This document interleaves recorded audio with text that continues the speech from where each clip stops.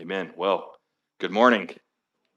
I uh, every now and then have the moment of being reminded of just how good our God is. And I say that to say this, not that I ever forget that. However, every now and then you just get a clear reminder of the goodness of God. And it's one of those moments where I wish upon wishes that you all could have sat with me this week in my office as I prepared this message this morning. And then to know what I know in my brain from the amount of things that I've read, to then see many of these same things unfold in our service, whether it was through scripture reading or song selection. It's just wonderful to see how our music and our prayers and our scripture reading just tie back into the Word of God. I literally had a moment where, as Daniel was praying, one of our elders praying for us, for our church, I literally opened my notes and thought, he has already read page 2. That's amazing. And selfishly, for a brief moment, I felt like Bavinck in page 13 of his book. Justin, am I right? It was just a good feeling. Now, many of you don't get that joke. It's because you're not with us on Thursday mornings. You should come just to hear the goodness and the richness that is dropped from this book that comes from the lips of Justin. It's worth it for that. Okay? Worth the price of admission for free. Anyway, all that to say, it has been a glorious day in worship, and I wish upon wishes that I could just have my computer here, open up my notes, all the things that have been highlighted and unpacked, and just said, man, look at the goodness of God as how God is unpacking himself before us today. So with that being said, let's jump back into our study this morning. We are in Malachi chapter 2, wrapping up the second chapter of Malachi. And again, we have been studying Malachi, where we have been, as God's people, been seeing how God has been calling out his people, but through all of his corrections, through all of his rebukes, we have been seeing God's covenant grace at work in the lives of his own people. And we are going to see more of that today. In fact, I hope and pray that as we continue to read together today, I hope that we are still seeing that God himself is always faithful, even when we are the ones who are faithless. Because the reality is this: we will find ourselves as a faithless people before a very faithful God. And yet God, through his grace, always remains constant, always remains consistent, and is always faithful to his promises. So, with that being said, this morning we're going to be looking into a very popular topic in our society today. So again, providential moment as we talk a little bit more this morning about justice and what justice is. Now, if I could define the word justice for us this morning, it would be this. Justice defined is the quality of being fair. It's the principle of moral rightness or conforming to moral rightness in action or in attitude. Now, again, this word justice, the definition of justice, the thought itself of being fair or the quality of being fair is actually an excellent concept, and I believe is something that all of us long to see when it comes to people getting their just due or their just desert, if you will, whether that just due is good or whether it is bad. I mean, think about this for a moment.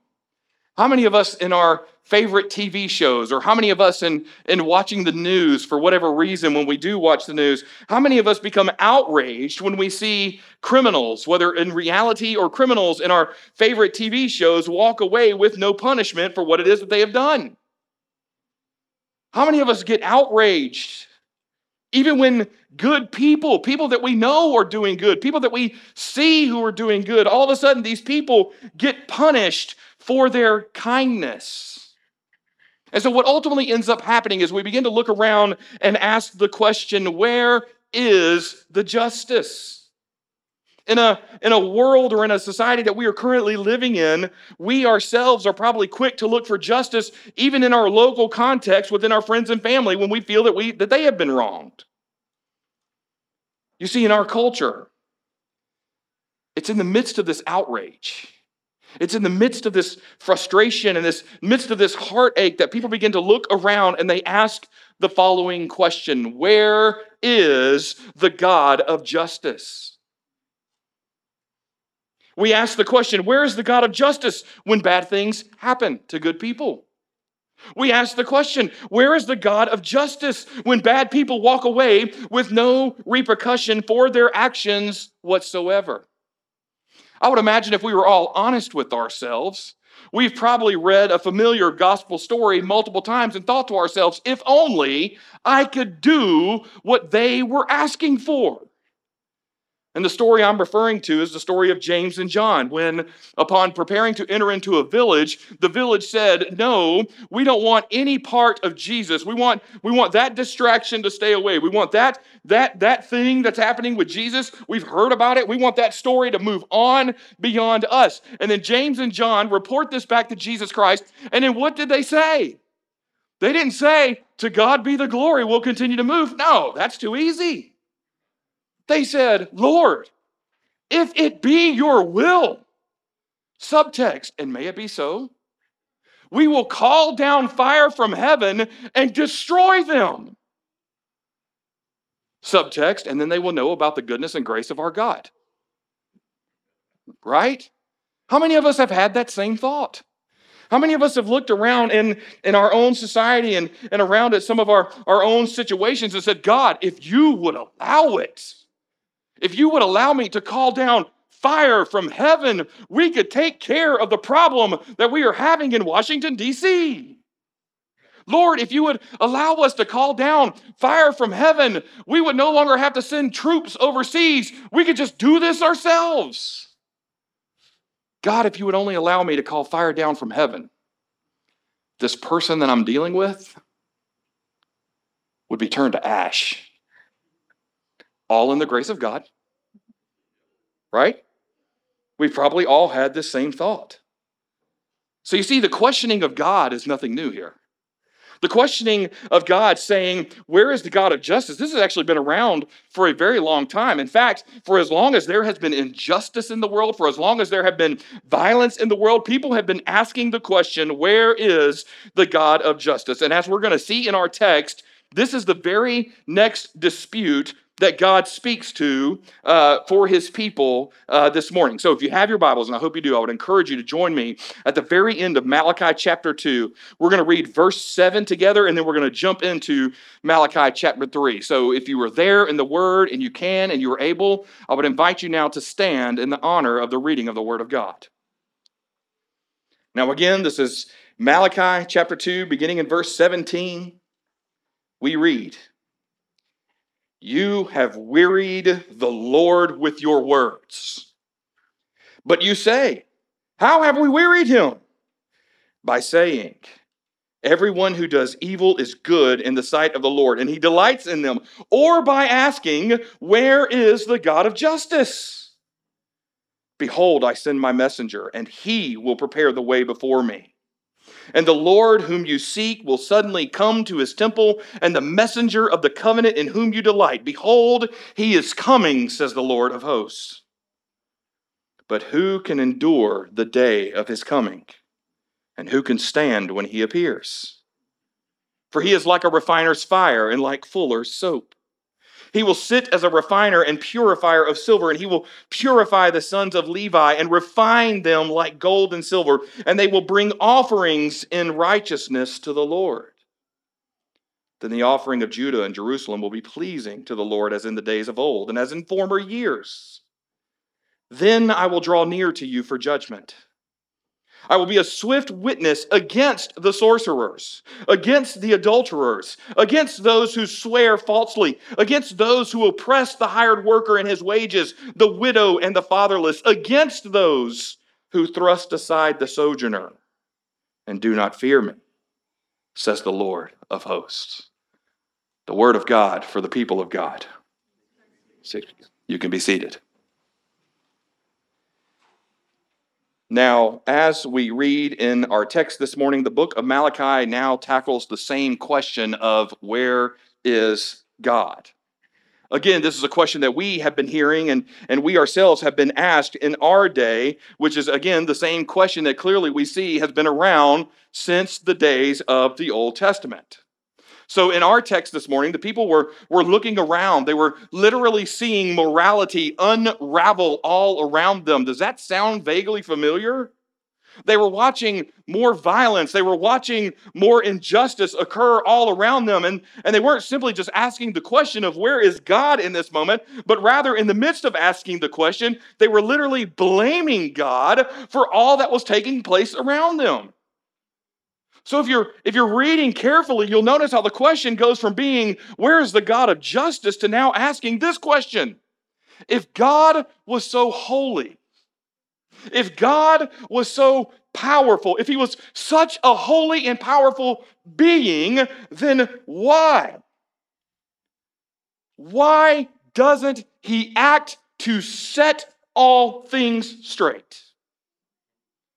Now, again, I want to say to you, before you tune me out at this point and say to yourselves, and in your heart and your minds, well, I have never thought or asked this question of the Lord, then let me ask you, have you ever been hurt by someone?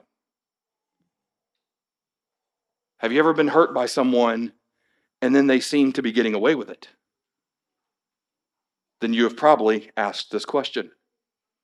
Have you ever been sinned against, or you knew for a fact that you had been sinned against? And I'm not talking about just being sinned against because someone disagreed with you and you're like, oh, that's sin. No, I'm talking about like literally, you know that this person sinned against you. You literally saw it. You heard it firsthand. You knew that it was real for a fact. And yet when you shared this with others, because this brother or sister would not come to you, no one would listen to you. In fact, people heard your story only to believe the other side, and many of them would never even come to you to ask you at all what would actually happen or what did happen. You have probably in that moment thought, where is God in this moment? Maybe you're here today and you've asked a question where you found yourself in a situation where all of a sudden, for whatever reason, you're being dragged. Maybe you're being dragged at work. Maybe you're being dragged by your own family through the mud, and you all of a sudden come to a point where you're like, come on, Lord, why is this happening? Lord, why am I dealing with this? Lord, why is this still going on? You've probably asked yourself the question, God, where are you in this moment? You see, if any of these questions describe your thoughts, if they describe your motivations, if they describe your heart, then I want to share with you that this message from the Lord today is for you from the Word of God. Because the truth is this, all of us have struggled and wrestled with God. All of us have struggled and wrestled with His presence. I imagine that all of us have struggled and wrestled with the thought of where is God in this moment? Many of us have probably even asked the same question that was asked of God in this text, which is, where is the God of justice? So as we read this morning, I want us to see that God has a response to our frustration. God has a response to our heartache. God has a response to the question that we are now asking. Look with me again, chapter 2, verse 17. Into chapter 3, verse 1. He says, you have wearied the Lord with your words, but you say, how have we wearied him? By saying, everyone who does evil is good in the sight of the Lord, and he delights in them, or by asking, where is the God of justice? Behold, I send my messenger, and he will prepare the way before me, and the Lord whom you seek will suddenly come to his temple, and the messenger of the covenant in whom you delight, behold, he is coming, says the Lord of hosts. Did you just hear how God opens this passage? He literally says, you have wearied the Lord with your words. I mean, can we just pause for a moment and take stock of what is being said to the people of God from God? I mean, upon initial reading, when I first read this passage, man, I can think of a lot of things that I want God to say about me. I mean, when I stand before the Lord, I want to hear things like this, well done, right? I want to hear things like, well done, finish it, good and faithful servant. That sounds great. I want to hear that from God. If I'm standing before the glory of God and I'm in his kingdom, I want to hear, welcome home. Or better yet, I want to hear God say, hey, I love you. I want to hear that kind of stuff now. I'd love to hear God say to me with a big smile on his face, how about them dogs? All these things are wonderful. However, upon seeing God and his first word being, You are exhausting? That doesn't even make the list of the top 100 things I want to hear from God. I mean, really, honestly, who wants to hear that from God today? How many of you are going to go home and say, man, if the Lord would say to me, you are exhausting, I would feel like I could high five myself and check that off the list. I have accomplished my goal in life. Yet the reality is, this is the word that the people hear today. You see, the people of God were a faithless people, simply going through the motions in careless worship, and now they were questioning the presence of God. So you could almost hear God in the midst of this first statement literally saying, come on, these kids, geez, these people of mine, you people, you are frustrating. But thankfully, pay attention to what he doesn't say. He doesn't say that we've worn him out. Remember what our first verse of this book was? What did God say to his people? He says, I have loved you. He has loved us from the beginning. And he loves us now. God literally says, listen, we as his people may be exhausting, but thanks be to God that even in the midst of the exhaustion that we cause God, God never walks away from his people. Now notice, coming back to the text, the people ask the question, how? I mean, could you imagine standing before God and God saying to you, you have wearied me, and the first thought you have is, how, Lord? Like, look at what we're doing for you. We're worshiping, we're giving. How are we exhausting you? How is that even possible? And God says to them, because you were asking the question, where is the God of justice? Now, I want you to notice chapter 3, verse 1, because what God then does is he's going to actually answer that question. He literally says to them in verse 1, I'm right here. In fact, if you were to go back and study the Hebrew, I'm not going to bore you with all the Hebrew words here, but if you were to literally go back and study it in Hebrew, chapter 3, verse 1 literally translates to God is present and he is ready to act. In fact, we read the words in English where God says, behold, I send my messenger and he will prepare the way before me. Now, this is important because in the ancient days, kings would often send a messenger ahead of them in order to clear traffic to the side of the road so that the royal entourage would not be slowed by the presence of everyone on the road. So again, in looking at the Hebrew, notice the word messenger here. Literally translates to the word Malachi, which is the same name as our book. So God is declaring that the royal messenger is already on his way. In fact, through Malachi, he has already arrived, which means the king is not far behind. You see, once the messenger is on his way, the king, the God of justice, will soon arrive in order to dispense his judgment.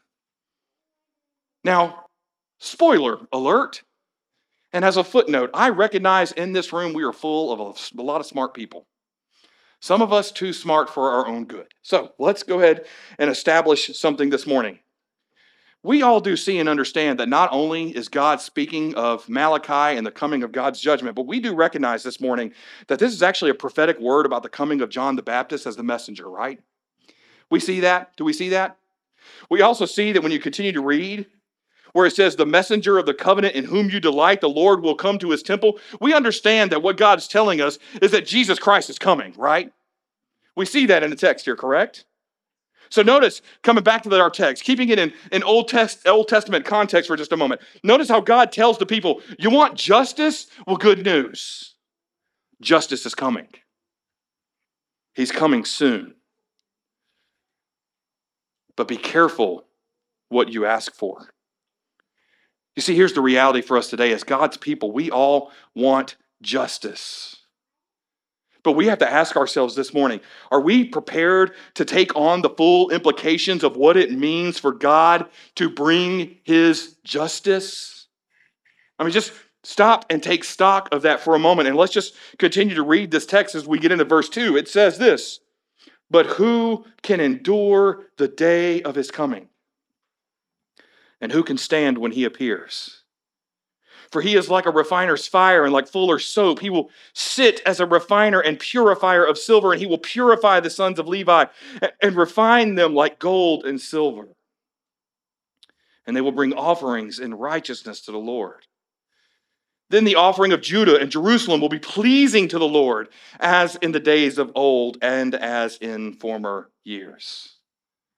Notice how God tells us in this passage that true justice is not a safe category. Notice that God says here that true justice coming from God is not a comfortable category. You see, like the people of Malachi's days, when we cry out for justice, what we're saying is we are hoping to see a return to traditional values of morality within society. Yet the reality is this: when God comes to bring justice, it will be strong. When God comes to bring justice, it will be a strong, decisive action executed against all of the wicked. Now, again, as believers in the room, this sounds great, doesn't it? Doesn't it sound great? You almost want to go up to someone today who is wicked and just say, God's coming for you, and it's going to be bad. Like, you want to say that, right? Like, if God gave me the ability to call down fire from heaven, that's one thing. But God's coming for you. That's like a whole nother thing, right? It's just not going to be good. This sounds good to us. But I want us to think about this for a minute, because you see, when God's justice comes, and when his justice is done, it doesn't simply mean a return to an old-fashioned happiness like the ending of a classic movie. Rather, when the justice of God comes, it means equal and comprehensive judgment for all with no partiality. This is why verse 2 says, "But who can endure the day of his coming?" The his here is actually referring to the mighty and righteous judge who is to come. Again, foreshadowing. The best way to kind of think about this justice, if you would, the best way to think about this is to imagine yourself driving down the road. And we've all probably done this before. And all of a sudden, as you're driving down the road, you pass a cop. Now, if you're going the speed limit, you're fine. Even if the cop pulls out, you might be a little nervous, but you're okay, right? You might look around your car and go, wow, my car is pretty trashy. Can they write me a ticket for that? You kind of have a moment of what have you done, right? But either way, you know you're doing the speed limit, you're doing good, you're not worried. However, let's imagine the same scenario, except this time you pass the cop on the same road, but you're speeding.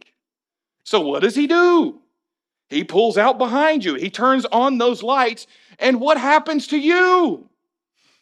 I'm going to go ahead and tell you, with every person I've ever been with who has been pulled over, including myself, I have never heard anyone say these words: "Thanks be to God, for in his goodness and grace, this man or woman is doing their job." Nobody has said that. In my own heart of hearts, in my mind, I'm thinking, what have I done? Oh, I was speeding. Well, it wasn't that bad. How do I get out of this? Either way, we have a moment where we're filled with worry and with dread, because all of us are thinking the same thing. We know what we did is wrong. So what's the magic word we can say to get out of the ticket? You see, this is the same idea behind the coming judgment. You see, the day of the Lord will not be a day of vindication where all of a sudden those who believe will then feel justified. In other words, let me unpack what I'm talking about. Now, in that moment, as believers in Christ, we will be justified, praise be to God, through Jesus Christ, again, foreshadowing of what is to come. However, as believers in Christ, we're not going to get a moment where all of a sudden God shows up and we are able to say these words to other people: "I told you so." We're not getting that moment. Rather, what we have in the day of judgment will be a day of condemnation for the sins that Malachi and the people of God have already been condemned of by this particular point. In fact, in studying the book of Malachi, one scholar said it this way: guilty people don't look forward to the coming justice because they have nothing to expect on that day except condemnation. And may I add this word: on the day of the coming of the Lord, it will be too late to justify yourself. It will be too late to justify your actions because only the just and righteous God justifies us. We will be without excuse on that day. Coming back to the text, notice how the Lord is coming like a refiner's fire and like fuller's soap. Now, again, this may not sound like much, but God says that there will be a trial by fire that day as well as a trial by water. Now, again, let's unpack what the Lord is talking about here. God is not coming like a forest fire. He's not coming like an incinerator that destroys everything in its path and turns everything to ash. No, what it says of God is that he is coming to remove the worthless junk from that which is valuable. He is coming to dislodge the crud, to dislodge the dirt in order to make the garment clean and new again, and then to wash the crud down the drain with the rest of the garbage. So the fire and the water in this instance are doing the work of the Lord by removing the bad, removing the junk, removing the crud, removing the worthless, thus separating the junk from that which is of great value to the Lord. And then the Lord says these words. He says that he's going to do this so that the people can be restored. Look at verse 4. He says, and then the offering of Judah and Jerusalem. Pause there. Because again, this was the same Judah who were our sinners from last week. Remember? They were the same sinners from the last text who were faithless to the Lord and faithless to the Lord in their own marriage. But now the Lord says that since they have been refined by the refiner's fire and cleansed by the fuller's soap, that the offering of Judah and Jerusalem will now be pleasing again to the Lord. So I want us to see this morning that the Lord is coming. But the Lord is coming to bring judgment upon the world. At the same time, the Lord is coming to restore his people. And the reality is this restoration, this sanctification process that's happening in our lives currently, this is not a painless process, nor is it easy. But the reality is that sin will be removed on the day that he comes, and then and only then will our offerings be fully pleasing to the Lord. Because we will be made righteous and whole before him. Notice we continue in verse 5. God says, and then I will draw near to you for judgment. I will be a swift witness against the sorcerers and against the adulterers and against those who swear falsely, against those who oppress the hired worker and his wages, the widow and the fatherless, against those who thrust aside the sojourner and do not fear me, says the Lord of hosts. Now, again, I don't know if you're keeping a list, a count here or anything like that, but notice how the Lord lists 7 to 8 specific violations that have now been committed by the people of God against the Mosaic covenant at this particular time. Now, I'm going to go ahead and venture out to say, I would imagine that many of us here today probably have a list of sins that we have deemed important and a list of sins that may not be as important. I imagine that many of us in this room probably believe that there are some sins that are bigger than others. In fact, we probably know other believers who talk that way, where they say that, hey, some sins are actually bigger than others. And sadly, here's what happens. When we begin to compartmentalize sin, when we begin to categorize sin, we can become so blind in our own need for justice that the sins of others become clearly bigger than the sins that we ourselves have committed. I mean, think about this for a moment.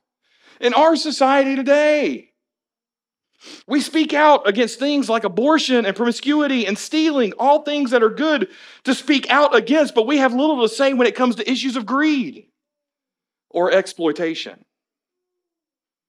In the business world today, we hold people and businesses accountable for how they treat the poor and how they treat the disabled, but rarely will we hold them accountable for their own lustful desires or their own criminal behavior. In fact, we are literally only 2 presidential cycles removed from saying these words. I remember a particular party had a particular candidate. Good man, honest man, all things said about him. Wore a suit, everybody was happy. We said this about him. Yes, this man is very religious. Yes, this man has high moral values, but this man is not a Christian. So I cannot and will not vote for him. And then here's what happened 4 years later. Same party, new candidate. New candidate comes along with little moral value. And here's what the same party says about him. Well, yeah, he's not perfect. Yeah, he's not good. Yeah, there's very little moral value. But we're electing a president and not a pastor. I mean, talk about the double standard that we have created when it comes to our own sins. And so here's what happens with this list. We look at this list in the text and see the things that the Lord is against, and we say this: God, you are welcome. You are so welcome, Lord, because these are things that I don't deal with in my life. Lord, you are welcome that I am not a sorcerer, even if I do live close to Orlando. But the reality is this: when we look at these words upon a closer examination, we will see that God has given us a list that encompasses all people. And on the day of judgment, all people will be measured according to this list and others, and we will be found wanting. Give you an idea of what I'm talking about. Look at the phrase where it says, against the sorcerers. Again, hear these words. God is not saying he's against the sorcerers, thus you should boycott all things Harry Potter. That's not what he's saying here. Rather, he's not saying that, hey, this sorcery thing that I'm talking about, this is not just limited to the people who read tarot cards and play with voodoo dolls. No, this actually happens when we ourselves try to use our faith as a way of serving ourselves rather than completely surrendering to God. In other words, this is what happens when we go to church simply hoping that by our presence, simply hoping by being there, God will all of a sudden make us happy. All of a sudden, our lives will become smoother. This is when we pray to God thinking that God is not the God of the universe, but rather God is our errand boy. And so we treat him as such. You see, if we treat God as if if we treat God as if his chief end were to glorify and serve us, then we are the ones who have fallen into this sin. And thus God is against us. He continues from there and he says, I'm against the adulterers. You read more about this in the gospel, but here it is. God's words compared to Jesus in the gospels. And here's what we know. If you've ever looked, thought, or fantasized about another person who is not your spouse, you fall into this camp. He says that he's against those who swear falsely in the text. When we misuse the truth to serve our own purpose. When we edit or shape a story to put ourselves in the best possible light instead of looking to where we are the ones who have misstepped, then we find ourselves in this camp. Let me tell you something, as believers, we also find ourselves in this camp when people come up to us and ask us questions like how we are doing, and then we make them believe that we are basically Mary Poppins, practically perfect in every way. When in reality, we are hurting and we are the ones who are struggling with sin. When we hide our hurts from people because we think they don't want to hear them, when people share their hurts with us and we think we don't want to hear them, we fall into this camp as those who swear falsely. He goes on to say, he's against those who oppress the hired worker and his wages, the widow and the fatherless, against those who thrust aside the sojourner and do not fear me. You see, when we don't care for our family, when we don't care for our neighbors, when we don't care for strangers, we fall into this camp. When we say things like we are not willing to sacrifice in order to serve the good of those around us for the glory of God, we fall into this camp. When we neglect getting the gospel to our neighbors because they are not our mission field, but rather our mission field is somewhere overseas, we fall into this camp. When we can help, when we should help, and yet we offer nothing, we fall into this camp. And again, you may say, well, again, thanks be to God. I am none of those things. Pastor, I really am Mary Poppins. Practically perfect in every way. I think if we were being honest with ourselves this morning, we would say that all of us can see ourselves in one of these categories. But if that's not you, let's take it a step further, okay? Because God doesn't finish there. You look at Romans chapter 3, verse 23, and what does it say? It says, "For all have sinned and fall short of the glory of God." Isaiah chapter 53, verse 6 says, "All we, like sheep, have gone astray." Notice the key word in both of these passages is the word all. We are all sinners. We are all wretched. We are all totally depraved. So as a believer in Christ today, you have to believe in total depravity because that's us. I love what Ian DeGuede says about this particular point. Scholar, pastor, professor, wonderful, wonderful writer. He says that total depravity is not merely an abstract idea in a theology textbook. It is a deep-seated reality that shapes and marks each of our experiences daily because we all have hearts that are profoundly twisted and ravaged by sin. I want to tell you something this morning, that our very grumbling about the absence of God's justice condemns us. Think about that statement for a moment. When we find ourselves in a position where we look around and we ask the question, where is the God of justice? We are now accusing God of treating the unjust better than He's treating us. When we ask the question, where is the God of justice? We seek to set ourselves up as the judge, and we try to summon God to execute our thoughts and to execute our actions as if He was our magical genie. I mean, brothers and sisters in Christ, in grace, how arrogant and hypocritical we are with our own mountain of sin, to even think that we can seek to advise the judge of all the earth as to what he should do about the problem of evil. How arrogant and hypocritical we are. In fact, I think instead of praying, "God, where are you in this moment?" which I have been guilty of, maybe our prayer should sound like this: "Lord, forgive us, for we are not the judge. Forgive us, for we stand condemned as a people who have sought to sit in the seat reserved only for you. Lord, have mercy on me, a sinner." And so here in our text, another word comes from the Lord, and again, we see that God is not at fault. Rather, it is the people who are at fault. And again, we see another harsh dispute that God has against his people. But I want to encourage you. Again, I told you, there is encouragement that comes from Malachi. We often miss it. So here's the encouragement. The encouragement is this, that there is hope. Okay, so let's take this text from the ground level and let's raise this bad boy about 20,000 feet. Let's get a bird's eye view of this one, okay? There is hope. Go back to Malachi chapter 3, verse 1.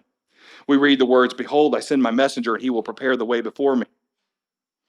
And the Lord whom you seek will suddenly come to his temple, and the messenger of the covenant in whom you delight, behold, he is coming, says the Lord of hosts." You read verse 1, and you can answer this question. Is the Lord coming, and is there hope for us to escape the wrath we deserve? Well, according to chapter 3, verse 1, the answer is yes. Read verse 3. "And he will sit as a refiner and purifier of silver, and he will purify the sons of Levi and refine them like gold and silver, and they will bring offerings in righteousness to the Lord." We can answer the question according to verse 3, will the faithful be set apart and kept free from God's eternal judgment? The answer is yes, because he will come and refine us, and he will cleanse us of our sin. And here's the beauty. We know how that story ends, okay? We go from Malachi to silence to the Gospels, and guess what? The King comes. The King comes and offers grace, forgiveness, healing, restoration. We know this story. And then here's the beauty of that story. The King comes. He dies the death that we deserve. On a third day, he rises from the dead, spends about another 40 days amongst his people, and then he ascends. And then guess what he says? He's coming back. He's coming back. So you may ask the question, well, is there hope? Is there hope even for those who sit or who seek to sit in the judgment seat of God despite their own sin? Is there hope for those people who seek to sit in that seat of judgment, knowing of God's ability to consume them with fire? Well, the answer to that question is this: yes. Spoiler alert for next week. Read verse 6 with me. For I, the Lord, do not change. Therefore you, O children of Jacob, are not consumed. I mean, again, do you remember the opening verse from Malachi? What does God tell us? He has loved us. Okay, he's telling us he loved us first. And then here, God reminds us that there is hope because he is faithful. He says, listen, I'm the Lord and I don't change. And good news for you, you're not going to be consumed. So you see, in spite of the people's faithlessness, dare I say, in spite of our faithlessness, God has not nor will not ever change his faithfulness. You see, those whom he has chosen, he will save. In spite of who they are, in spite of what they've done, in spite of their sin. Again, we, as those who believe, can look at another hard passage and see the goodness of God. And today we can say, to God be the glory for what he has done. To God be the glory for what he is doing. To God be the glory for what he will do. And thanks be to God who has loved us first. Thanks be to God who has not consumed us with his fire of judgment. And thanks be to God for his covenant grace. Let's pray together.